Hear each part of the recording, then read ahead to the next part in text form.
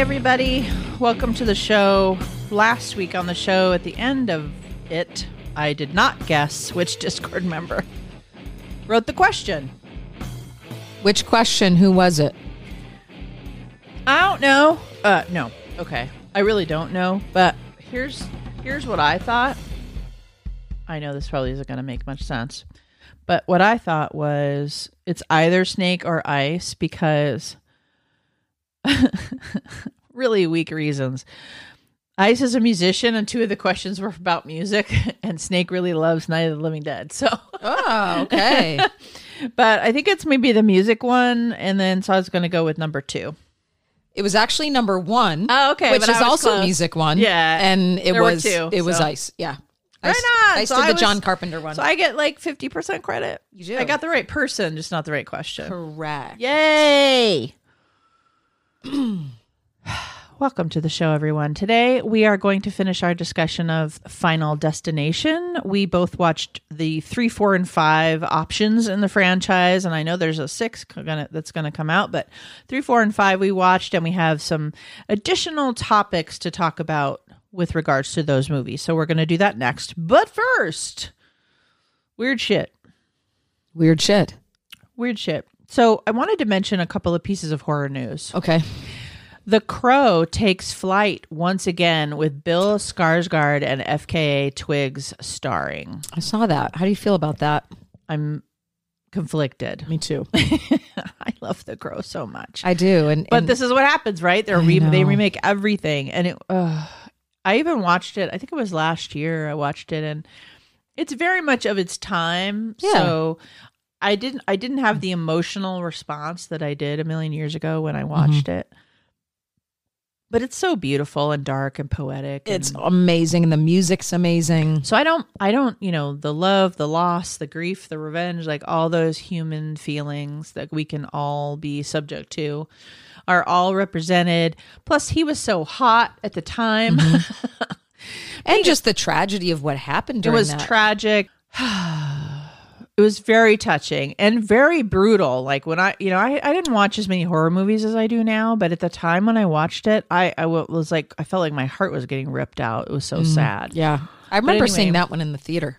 Yeah, I did too. Bill Skarsgård is starring in this. A modern reimagining is what they're calling it. Directed by Rupert Sanders, who did Snow White and the Huntsman, Ghost in the Shell. Maybe some good visuals at least. FKA Twigs, who is a singer, songwriter, also stars in it. Yeah, originally these were comic books. So that makes sense to me because comic books are often filled with those themes. Batman, some of the comic books that I'm by no means a comic book wizard at all. Right. But they often have those kinds of themes. Betrayal and love and loss and revenge and all of that. And of course, Brandon Lee's tragic demise is also wrapped up in there in my emotion about it. But Zach Balan did the script. He's coming off an Oscar nomination for King Richard. We talked about Will Smith, but this is the guy that wrote King Richard. And that was just I really enjoyed that movie. I thought it was really brilliantly done. And I thought it was very well written. And it's hard to take a life and write it in a way that can be dramatic like that. And I thought he did a good job. So they've got some heavy hitters. They're going to start pre-production, I think in June, something like that. It's of course going to shoot in Prague and Munich. That's where they shoot all the dark movies. There's a budget of $50 million, so we shall see. The other thing I wanted to mention for Kathy's sake, honestly, is that Scream 6 will be releasing in theaters exactly 1 year from March 31st. That's so awesome. You have a year. Years go by fast these days, but Ghostface will return to the big screen on March 31st, 2023, as reported by Bloody Disgusting. I just wonder if Nev and Courtney will be in it. For now, it's been confirmed that Courtney Cox will be back as Gale Weathers. Okay. With other originals possibly returning. So she's the only one they've got at the moment. As we know, those things can change. But yeah, the same writers are back to write Scream 6. So okay, we shall see. We shall see. What you got? I think you got an article you want to talk about. I actually have an article about why more Americans are afraid of the dark than they've ever been. Okay. And this is just a few things you might also want to think about if you have kiddos. What this piece of research article actually came through USA Today. It was published this month, 2022. I'm sorry, March of 2022, excuse me. And they talk about why the fear of the dark, not only is it common among children, but why it's also becoming more common among adults. It says that an estimated 11% of adults were already struggling with the fear before the pandemic, and experts say that COVID-19 has made matters worse. I mean, what hasn't it made worse? I know. But more specifically, why I'm more interested in the why than the COVID piece, which is fear is triggered by a real or perceived threat. So again, just like trauma, it's our reaction to the event rather than the event itself. Shannon and I might both be in a haunted house and she's just walking through no problem and I'm kicking everybody in the way because I'm freaking out. Okay. So I might perceive that threat where she may not feel it at all. So what we do know is that having the global pandemic has evoked a lot of uncertainty in all different aspects of our life. So what the article discusses is what's obvious, obviously, is if we're in the dark, our perception of things is impaired. But when we're unable to see, all of our other senses turn on, and we start to get way more imaginative. And we might then start to go places in our head because we're not distracted by our visual field. I don't know how this changes. If somebody loses their sight in life, I don't know what kind of transition that is for them, but I'm talking about people who can see, and when the lights are shut off or they're in the dark, this is what they experience. So I'm just talking about people who do not have like extreme vision impairments. I don't know how this would be with other studies. Because research shows that fear of the unknown compounds other anxieties, fears of the dark, and other phobias have increased exponentially.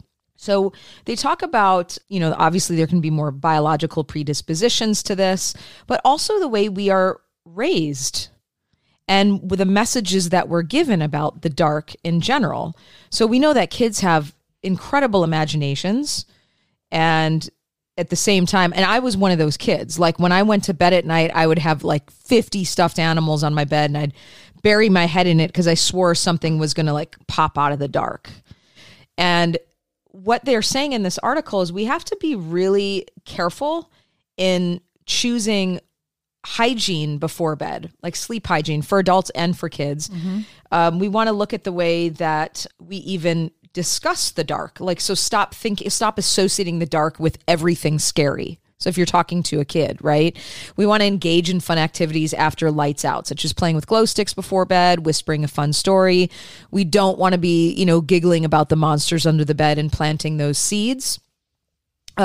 We also don't want to be using night lights and turning on lights and keeping lights on, because that just enables the fear and elongates the fear for adults as well. Reinforces the dark is bad. Absolutely. It also talks about blue light trouble. So nighttime modes on smartphones don't help with sleep. We really want to have a room that's pretty flippin' dark and cool. And even thinking about how, and I know I'm guilty of this, I think we all are, how many hours before bed are we getting off screens? Oh yeah. So, that never works for me. 2 hours. I am never successful with this. Yeah.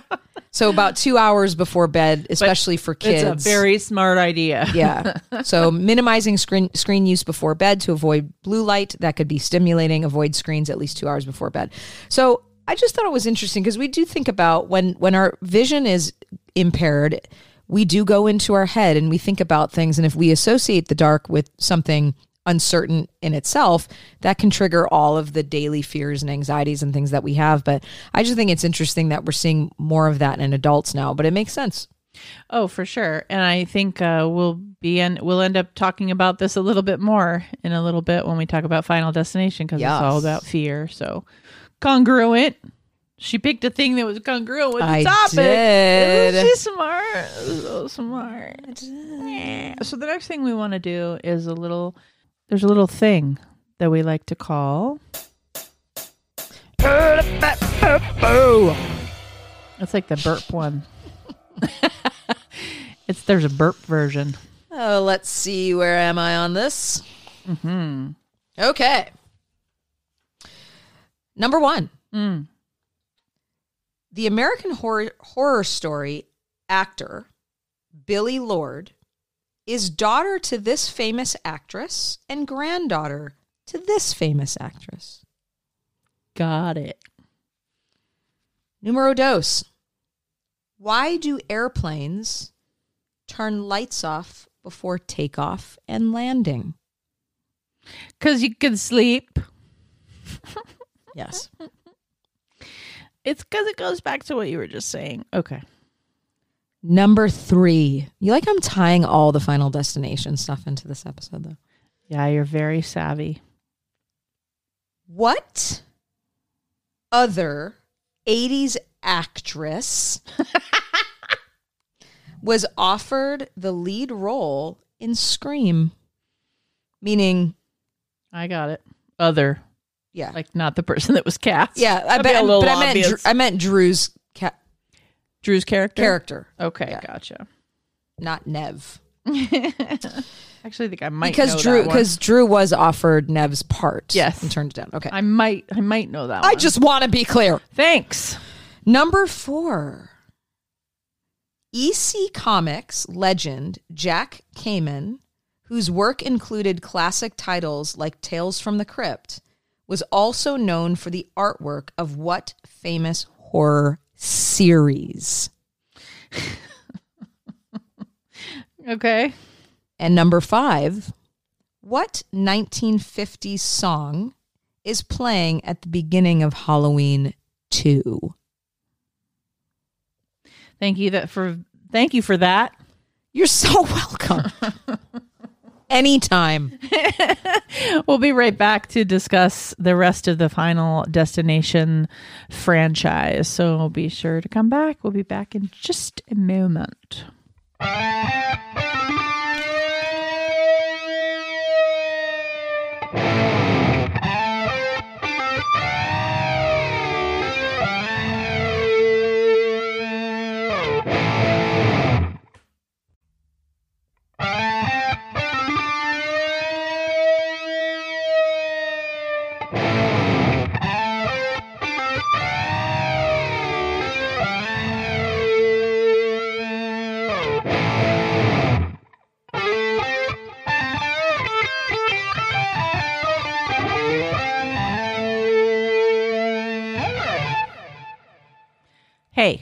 Hey, Final Destination 3, 4, and 5. So there are scenes of 3 that I remember because the beginning of 3 scares the shit out of me. It's one of my biggest. Which part? The roller coaster or The roller coaster being stuck upside down. Okay. So I hear you because when I turned this one on, because I'm pretty sure I hadn't seen 4 or 5, honestly, when I watched them this time. There are scenes that are familiar to me that were probably in the zeitgeist, but I don't remember anything. I didn't really remember anything about the movies, but 3 I definitely saw because as soon as I turned it on and realized it was the roller coaster one, I was like, shit. Because roller coasters are very scary to me, and Kathy has been on roller coasters with me. They're frightening. Watching that was really uncomfortable. The one, I mean, I'll go on the ones that go upside down because they are fun, but that's always been a fear of mine that it's going to get stuck and I'm going to just be hanging there. Yeah, no, I was on one very, very recently at Disney's California Adventure. Oh yeah, the Incredicoaster. When the Incredicoaster reopened, I went on it by myself. It's I was so down fun. at Disneyland and by myself, and it was it was a lot of fun, but woo! Yeah. I don't have to go on it again for quite some time. Thank you very much. But I was like, I'm going to do this because I try to conquer my fears. And in this movie, conquering your fears means dying on the roller coaster. So that was one of the first notes that I made was like, oh, this one scares me. It legitimately scares me. Like a lot of horror movies don't scare me, obviously, but It was very anxiety provoking. It was one of those scenes where we've talked about this when we've been watching movies before. I always compare this type of feeling to when we discussed the movie Frozen. Yes. Not the Disney.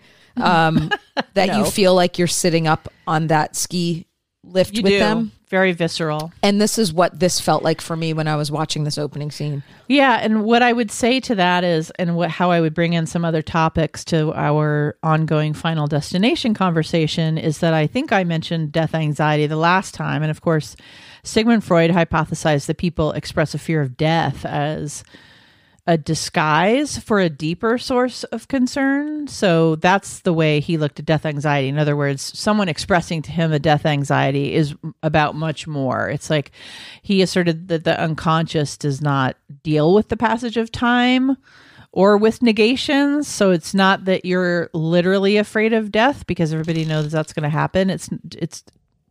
It doesn't really calculate into amount of time left and all of that. It's more, okay, what's underneath that? And what I would say, as far as my own fear with some of these movies, and certainly with the roller coaster and everything, is a very human fear of lack of control. Mm-hmm. And I think,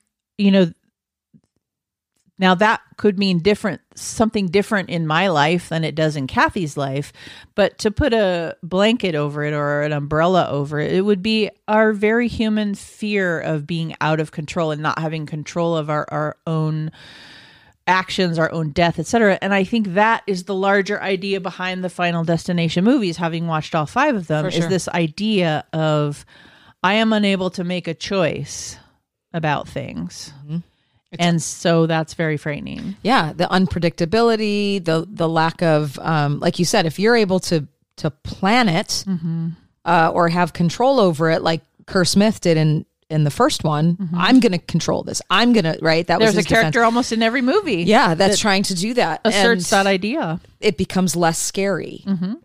And I think that's why, too, when we think about, it's kind of a morbid conversation to have, but a lot of times you'll hear people say, I'd rather just get shot in the back of the head than ever go through like a terminal illness or something that I lose control over my functioning, or, because the idea, I think, of suffering and not being able to control that over just being gone, that's a longer time, and that uncertainty, that unpredictability, that lack of control, and then losing what your functioning was, your pre-morbid functioning, I guess. Absolutely.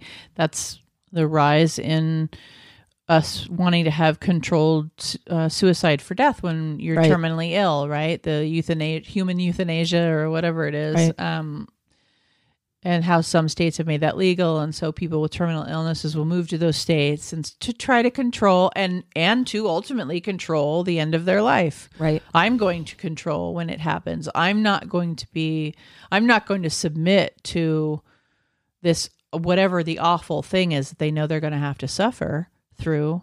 I'm going to take control of that and make a decision. I grew up in Detroit, and I remember when the Jack Kevorkian case was like really big, and people just having such opposition and opinions about somebody's desire to do that if they're in a current state. And we've come a long way from then, but there's still, we still have all of those emotions. Sure. I mean, I think a lot of people would say, well, yeah, I'm going to try to control it. Feeling very justified about that. And you can see how the moral question is very justifiable on both sides. I did also want to talk about, let's talk about, so you liked 3, right? Like, I really enjoyed. Yeah, 3 was pretty good. 3 and 5 I liked. 4 I have different feelings about. I liked 3 and 1. And so when I was watching 3, I really had those same reminiscent feelings of 1, where, oh, this is a solid film. I actually am nervous, and it's provoking in me the anxiety that I want to feel from a horror movie or explore. Mm-hmm. So I did feel that 3 was pretty successful, and I enjoyed it, because roller coasters, man, I know, scary. So then 4 is the Final Destination. 4 is way campier. Apparently it's the only one not shot in Canada or something. So I don't know. What are you going to do? Gnarlier kills. I mean, the kills in this one are just really, this one I think is way more, it's filled with humor. Mm-hmm. It skews away from the seriousness of the morality of it all. Mm-hmm. Number 1. Oh God, the escalator scene. Can we talk about that? So this one's about a racetrack, a big racetrack accident where all the cars go flying all over the place and kill everyone. So that's the basic. So 3 is roller coasters. This one's a racetrack. This one, there's the escalator scene where the guy's legs get smashed. The opening head explosion. Yes. I rewound that. I was like, that. What happened? But that was a great. Obviously, you see it 2 seconds before it happens, but that was a great, it's from like a special effects place. That was a great kill. Well, and this one was 3D, so you can imagine what that would have been like in the theater. Yeah. And then the car wash. There was like three, Yes. the kills in this Some one of the kills were great. played more like a slasher. There was a lot more camp, a lot more humor, and some really cheesy effects. There was a snake Terrible. at one point where I was like, "Oh, Yeah. what the fuck was that?" Like They why are we really doing that? skewed from the first and it was three. a Warner Brothers movie instead of I just a little different. It was a little different, but hey, campy. And if you're watching the whole franchise, like it's awful. I mean, No, it's a break from the seriousness it's a break from of the it. seriousness of it, because then 5 I loved 5. gets you back into the impending doom and all of that. And then also, I think, as Kathy wanted to discuss a little bit of the moral dilemma. Yeah, that so happens. 5, first of all, even as a standalone, I thought it was a solid movie. And it's about bridges. I'm sorry to interrupt you, Yeah. but it's about bridges, and bridges are very scary. Bridges are very scary. I think this one also goes back to number 1. In some ways, I actually like it more than I like number 1, because I thought the story was more interesting and they're a little bit more grown up, and maybe I was able to attach to that more. I'm not sure. This one, they're on a corporate retreat. So they're like in their 20s versus their teens.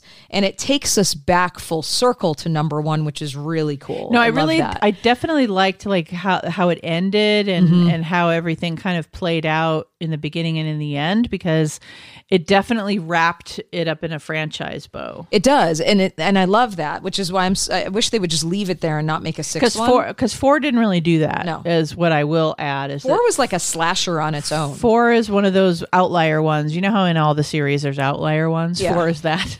So this one I liked because it does they finally say, okay, we're on number 5. We probably should do something different because the first 4 movies have been the same formula. Yeah. And so they don't necessarily switch it, but they modify it. And Tony Todd, who's been, basically the Grim Reaper through this whole series, he plays a really great role in this one, and he essentially lets them know, like, okay, if you want to twist this fate and you want to no longer have to avoid this now that you know that your time has come, all you have to do is find someone who you want to take out and kill yourself, and that will get you your life back. So that person essentially takes your curse. Yeah, so they kind of lightly suggested that early on in like 1 or 2 or 3 or somewhere in there. They sprinkled that, Yeah. but they didn't explore it, because I remember them saying something about that, and I was like, that's interesting. Which would make sense because this timeline is the same timeline as number 1. Yeah, for sure. And I also know, so they've explored the idea of, so in this movie, they changed the rules. And one of the rules they changed is, of course, they added this layer of like, oh, this is how you can solve it, is you can actually commit murder and save yourself. And so then there's that moral questions like Saw or any of the movies that like put you in a puzzle of morality.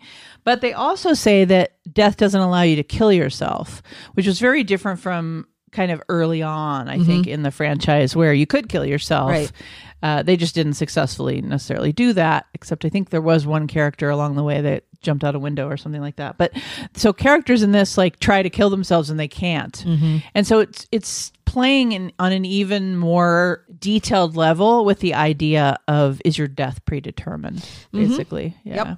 Yep. And then how much can we change the path? If we take somebody else out, can we reroute our path to the end of our life? And I guess this brings up just more of that moral question of, how could we possibly know whether we would actually do that or not unless we were in that situation where we knew that any moment we could die?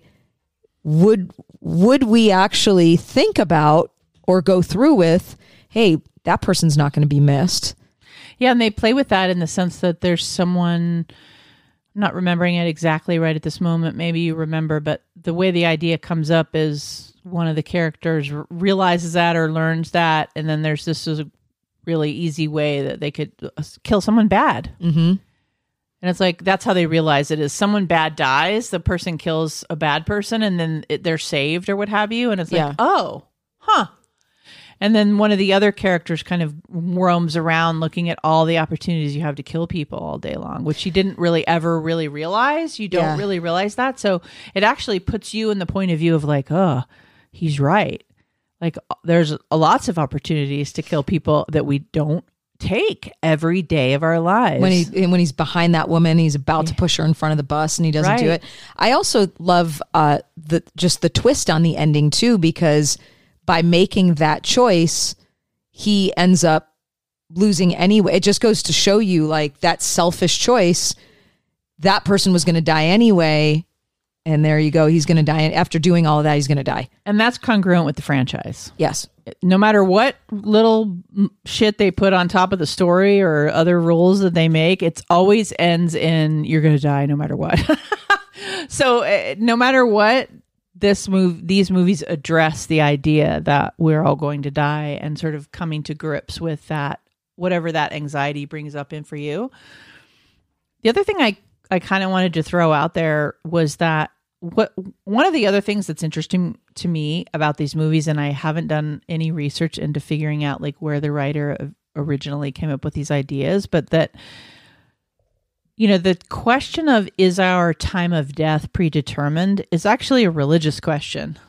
Yes. It's been in it's in the Bible quite a bit, and it's a question that, you know, is answered by Christianity, and I imagine by all of the world religions in some way, shape, or form. So I did want to sort of talk about that a little bit. It's that idea of when you're born and when you die, like being written in a book somewhere, you know, that God in this case, and whatever you choose to call him or her or the universe or whatever it is, that because there's so many scriptures in the Bible, because I'm only familiar with Christianity as far as like that's what I looked up, but I imagine world religions address this because the Bible is honestly no different than all of the other books that world religions have that just believes in slightly different things. It talks about slightly different stories, but every religion has an Adam and Eve, every religion has a betrayer, all of this kinds of things. So it's that idea, I guess, in Job 14:5, and I'm not a religious person, but I did look up a bunch of this. It's like, it says, our days are fixed, the number of our months with you, you set a statute and we can't exceed it. So there is this idea in the Bible around life is short. And so, of course, there's a lot of moral lessons around that. Of course, living and dying, not murdering anyone. And we all have heard the 10 Commandments, at least in our culture. Even if you didn't grow up as a Christian, you hear those commandments and you see them in the movies all the time.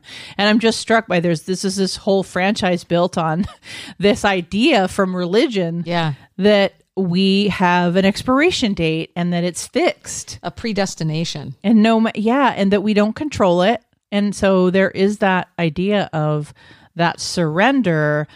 You know, it's that surrender to the Almighty God, right? And that's how religion uses it. But that can be used in anything. Like we do mindfulness. You know, I'm going to talk about some DBT stuff in our mini cast for Patreon. But like we talk about mindfulness and, you know, radical acceptance and giving up control of outcomes and all of that.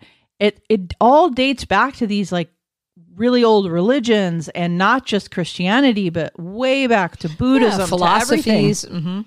So when we talk about the Final Destination movies being really popular, I would say, yes, of course it's fun because there's misdirects, there's impending doom, there's these creative freak accidents that almost would never happen kind of thing. And then there's these really scary scenes about things we're all afraid of. If you look at the 5 movies, you're going to find something that you're really afraid of, obviously, in there somewhere.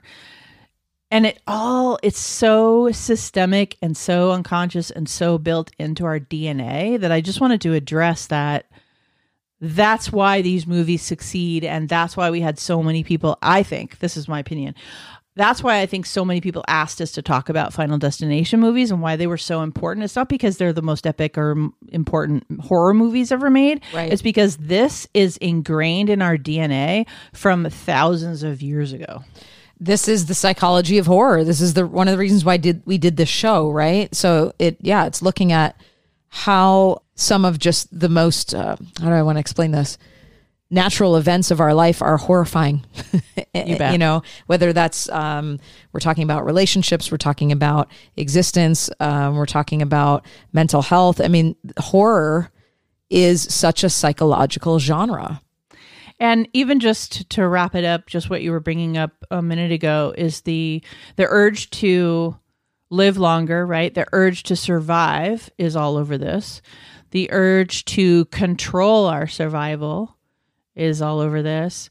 And murderous urges they introduced in 5. So I'll be really interested to see what they do in 6, because they introduced the idea that we all can grapple at the end of the day with the urge to murder someone else to save ourselves. And a lot of horror movies deal with that in a really successful way. But I think, like you said, this 5 just kind of lightly throws it in there. It's not the whole story, but they definitely address it. So I'll be interested to see what way they go with 6, because they've represented a bunch of different ways they could go. So yeah. Anyway, that concludes our Final Destination discussions. Look forward to whatever other series we get up into. I know that next week we're going to do the Stanford Prison Experiment, which we know there's been 45,000 conversations about this over the years, but we will try to bring our opinion. Well, we'll always bring our opinion, but we're going to try to bring at least some kind of slant to it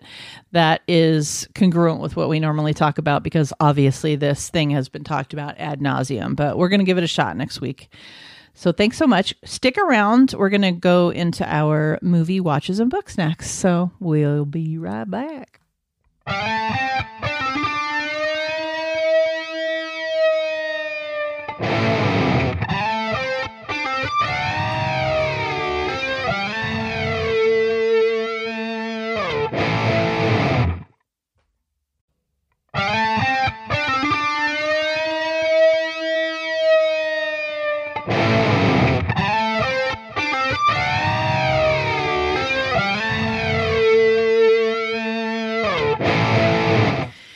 We're back. We're going to talk books and movies, but before we do that, I wanted to mention to Kathy and to everyone, have you ever subscribed to Horror Pack? This is not a promotion that we're being paid for.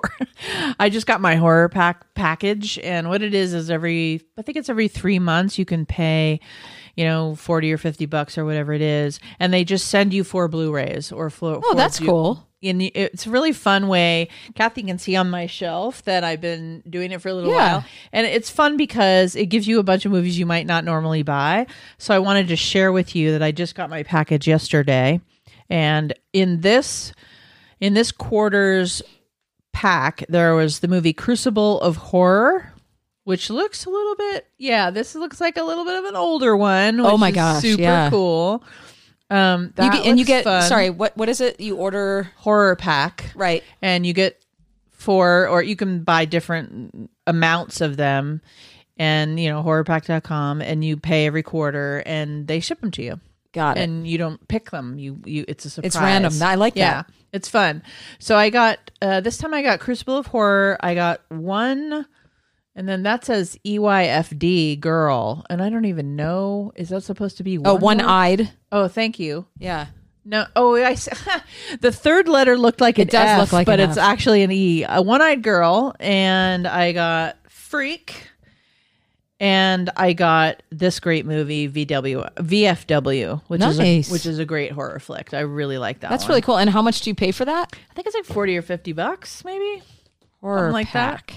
Yeah, Horror Pack. Okay. So I wanted just to throw that out there. For those of you who subscribe to Horror Pack, you might get the same 4 movies as me or not. Let me know, because that would be fun to know what everybody gets. If they're the same, if they're not the same, Very yada, cool. yada. So I love it. Yeah, I have actually a book. I think this is the only book necessarily we're going to talk about today. Okay. But I finished the book, The Jigsaw Man, which I think I've mentioned before. It's by Gord Rollo.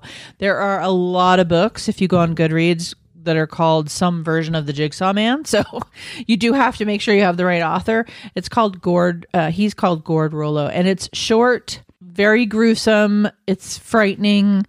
It does deal with moral dilemmas, but it has a tight plot. I think it holds together well. I think they nailed the ending. I think it's a really good one. And I may have talked about it before, but I did want to just bring it up because I definitely finished it this time. And I know that sometimes we're just looking for a Kindle read, right? So you get on Kindle and it's a very fast read. For me, it was a very fast read, and I don't read very fast, so it was a good one. It's It's the one I talked about before. It's a homeless man who's like living in the gutter and all of that. And Yeah. he gets the proposal of like, you can become a millionaire if you give me your right arm. Oh, okay. And the hilarity does not ensue. Bad things happen. Very, very bad things. But unlike when we talked about last week with Manhunt, unlike that book, this is a fast read.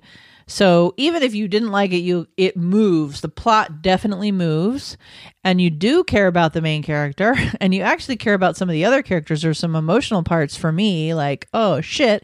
And there were moral dilemmas, death and life and respect for those things are Nice. definitely in there just as an adjunct. But honestly, even though it's, the ebook is 289 pages, like super fast. So Okay. I would say read it. If you're a horror fan, I'd say get in there. Awesome. Yeah. Very cool. What'd you watch? I got around to watching The Dropout, which is the 8-episode series on Elizabeth Holmes. Okay. Amanda Seyfried was unbelievable. She's really upping her game a lot in the last few years, honestly. So for people who don't know the whole story, I'll just give a quick synopsis. Obviously, this is based on the true story of Elizabeth Holmes, American former biotechnology entrepreneur who was convicted of criminal fraud. In 2003, Holmes founded and was the chief executive officer of Theranos, a now defunct health technology company that soared in valuation after the company claimed to have revolutionized blood testing by developing methods that could use surprisingly small volumes of blood, such as from a finger prick. So Forbes had named her the youngest and wealthiest self-made female billionaire in America at the time. Obama was funding her. Biden was funding her. Clinton was funding. I mean, it was like she just blew up. She's a complete sociopath. Really interesting. I have an article. I'm gonna talk about this a little bit more in depth on our Monday minicast because I've been putting out some articles on the website about like the difference between psychopathy and sociopathy, and there's depending on some people use those words interchangeably, but there really is a clear distinction between the two.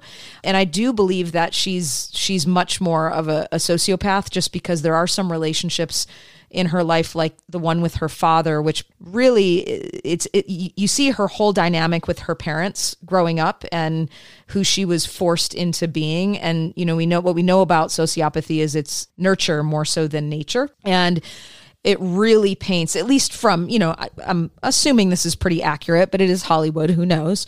It explains a lot as to how she became who she is. She even went as far as deepening her voice to appear more intelligent and to be taken more seriously.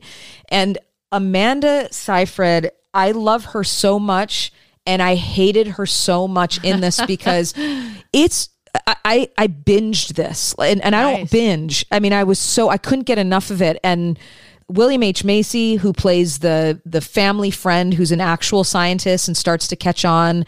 He's so great anyway. And Laurie Metcalf plays the Stanford professor. Really well cast. Oh my God. And the fact that she does a 3-minute monologue at the beginning when Elizabeth Holmes tries to manipulate Laurie Metcalf into bringing her on and trying to use this whole thing like, come on, we're women. And Laurie Metcalf does this 3-minute monologue that shuts her down. I have no idea how this cast has not been recognized for this, because the performances, Nikki, I think it's Andres, who plays one of the main people that she gets over from Apple. Naveen Andrews, who plays Sunny Balwani, who is her business partner and lover through this, who's like, a good 20 years older, and there's a whole thing with him, and he's also a sociopath, but also gets dragged into this codependency with her. I'm telling y'all, if you have not seen this and you really want to know what a sociopath looks like in your day to day, this was so well done. Oh, great. Yeah. I will check it out. Yeah, it's That's great. awesome. So I recommend that. It's interesting that you're saying this because I watched a true crime documentary, so not a fictionalized, but called How to Fix a Drug Scandal. Mm-hmm. Have you seen this one? I haven't. It's an American true crime documentary miniseries. There's 4 episodes, as they do these days. The premise revolves around the documentary filmmaker Aaron Lee Carr following the effects of a crime drug lab chemist, Sonia Farrak, who was very famous, and also Annie Dukan, who was very famous for tampering with evidence and its after effects. So it's on Netflix. It's been out for a couple of years. I feel as if I may have watched it before, but I actually just got dragged into it again because I remembered pieces of it, but you know how it is with the true crime docs, like I forget. And so this time I was paying a lot more attention. So Sonia Farrak is really interesting. She was a drug chemist in Massachusetts, and she was working in this lab for almost 10 years.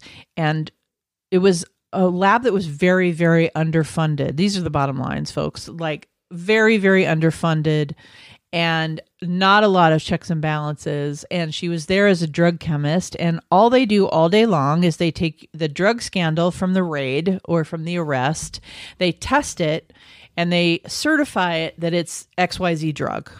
And then they write their report, and then that report goes to court. And so when you have drug charges and you are arrested and then convicted, you have to actually have had drugs in your possession. So if you had a big bag of salt and the cops thought it was drugs and you spent a year in jail and it wasn't actually drugs, you're innocent, basically. So you can't be convicted of a drug crime if it isn't actually drugs. Which makes sense, but also not always. So what happened is that during her tenure at this joint, at some point she started using drugs. And what she would do is she would use the liquid form of meth, the liquid form of several other different kinds of drugs, but meth was her primary. So she only started using other drugs when she would run out of that. But what they have is like a control sample, and it's liquid. And so she would just go over to where they kept the control samples, and she would put a little drop on her tongue, and there's a gigantic bottle of it. So she'd just do that 4 years. Wow. While she was processing everyone's drug and certifying and signing her name. So the original case, what ends up happening is that her original case was only for this 1 year. And so they thought, okay, these are X amount of cases that are affected. And what you find out throughout the whole documentary is that they find, through the course of the scandal, basically, there's this one guy that wants to get his particular defendant off because he believes it was a wrongful conviction. But that arrest happens many years before when Sonia Frank was believed to be using. But it just didn't jive for him. So the documentary kind of takes you on that journey of what ends up happening is he pushes and pushes, and he's known as like a total jerk because he keeps pushing the system. But because he could tell that there was a cover up. Yeah. That they were like, okay, well, we gotta contain this, right? Any big company is going to be like, oh, the government. That's kind of like this in this situation. We got to contain this because holy shit, if it's longer than a year, we're in big trouble. So what he ends up finding is her drug rehab diaries. Okay. In some paperwork, etc. They tell you where. And it talks about how, and it shows her diaries, and it was like, Thursday I used on the job, blah, blah, blah. But this was years before they had actually. So what they figured out is that she had been using for much, much longer. Anyway, puts all those cases in jeopardy. They also talk about Annie Dukan, who was known in her department. She was a drug chemist as well. She was known in her department as having the best completion rate. Like she was crazy on fire. She blew everybody away with all of the things that she was doing.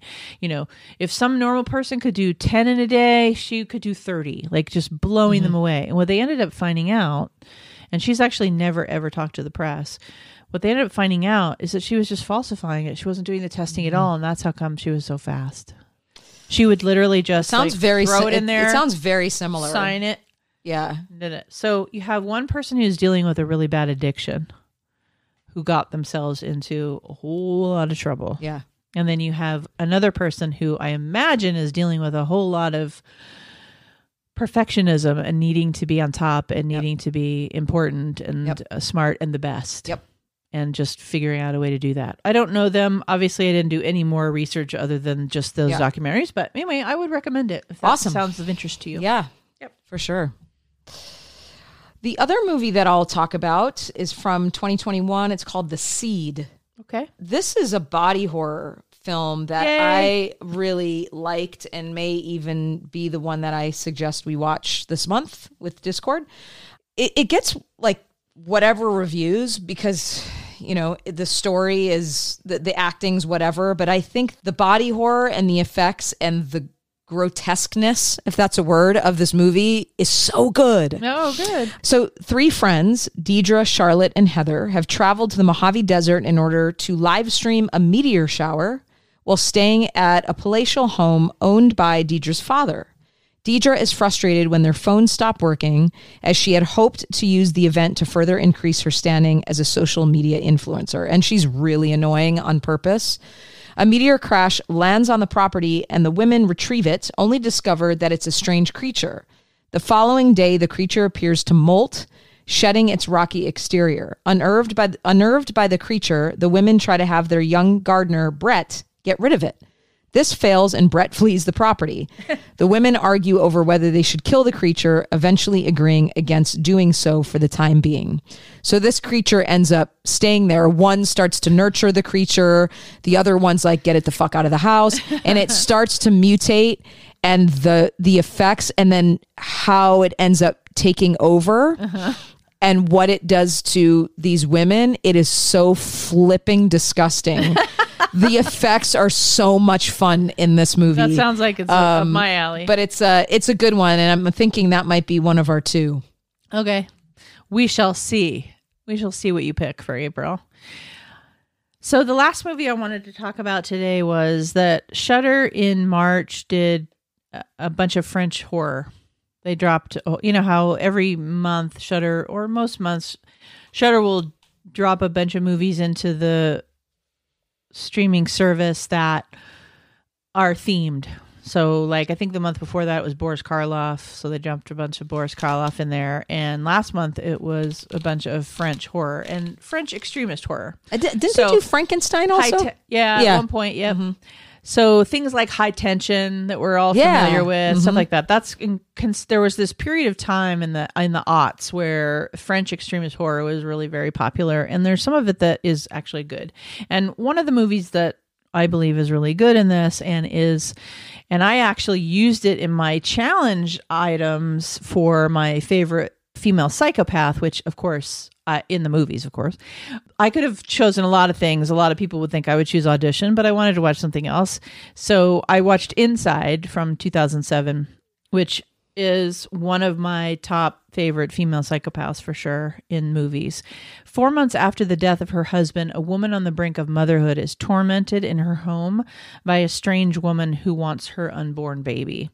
And so it's very bloody, it's very gory, it's French extremism, so it's uncomfortable, but I wouldn't say that it goes to the level of being so uncomfortable you can't watch it if you're used to horror movies. This isn't a beginner horror movie for sure. Okay. But the first, I would say the first half of this movie are sort of perfection. It's just like so grim and so frightening, and so like the burn of it, the fear that is put with you is so palpable, and what happens to her, and you kind of don't know what's going on. And it is a Christmas movie, okay. By the way.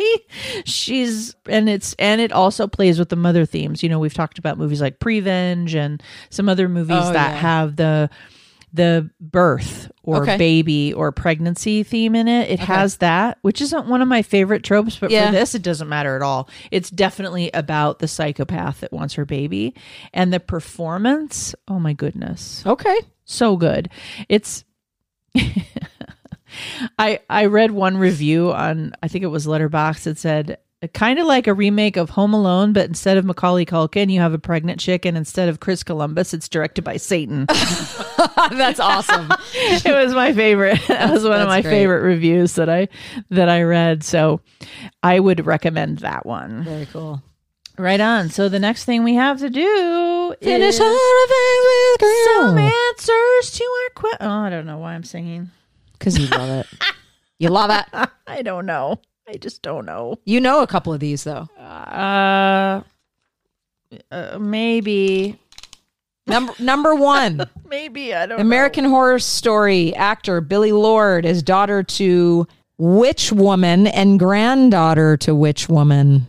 Well, I knew the grand thing, I think. I think it's blonde, right? Let's just say she died like a day before her own daughter. No, for real. Really? Oh, They're both very famous. Oh, no. Debbie Reynolds? Yes. And? Carrie Fisher? Yes. Yeah, okay. I knew the grandma. I thought I knew the grandma, and then I forgot it as soon as I got on mic. And then I got it back. Yeah, I think they died very, very close, I think, mom and daughter. And I've read Carrie Fisher's memoir. I've read a lot of her books, but the one on recovering from alcoholism, ooh, that's a good book. I love Billie Lourd, too. She's great. Number 2. Why do airplanes turn lights off before taking off and landing? I thought it was to conserve power, but they want you to go to sleep. It calms you. I don't actually know. I didn't know, and it's kind of creepy, but your eyes take time to adjust before takeoff and landing. So they want your eyes pre-adjusted, increasing your likelihood to make it out of a crash. Whoa. I don't like that answer. I know. They don't want you to be like blinded. If there's a crash? Yeah, they want you to have the best visual. Yeah, to be able to get out of the exit and all that. Yeah. I'm like, okay, so it's for safety. We're going to go with safety reasons. It's for safety reasons. Fuck, jeez. That's grim. Number 3. Thank you for that. You're welcome. That's what it's called. Because it's horrifying. What other 80s actress was offered the lead role in Scream? 80s actress, huh? She sits back. 80s actress, huh? Was the lead, which lead? Drew's character. Oh. Casey.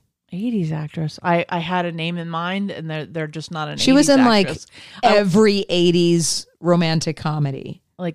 I don't know. Red hair. Oh, Molly Ringwald? Yeah. Oh, how funny. Okay, so I had another actress's name in my head, and I couldn't get it out of it. I was like, I thought maybe Kristen Stewart, but obviously she was an amoeba. She would have been 2. An amoeba. Number 4. EC Comics legend Jack Kamen, whose work included classic titles like Tales from the Crypt, was also known for the artwork of what famous horror series? What else looks like a comic strip? Batman? Creepshow. Oh. And number 5, what 1950s song is playing at the beginning of Halloween? I'm obviously not a huge fan of those.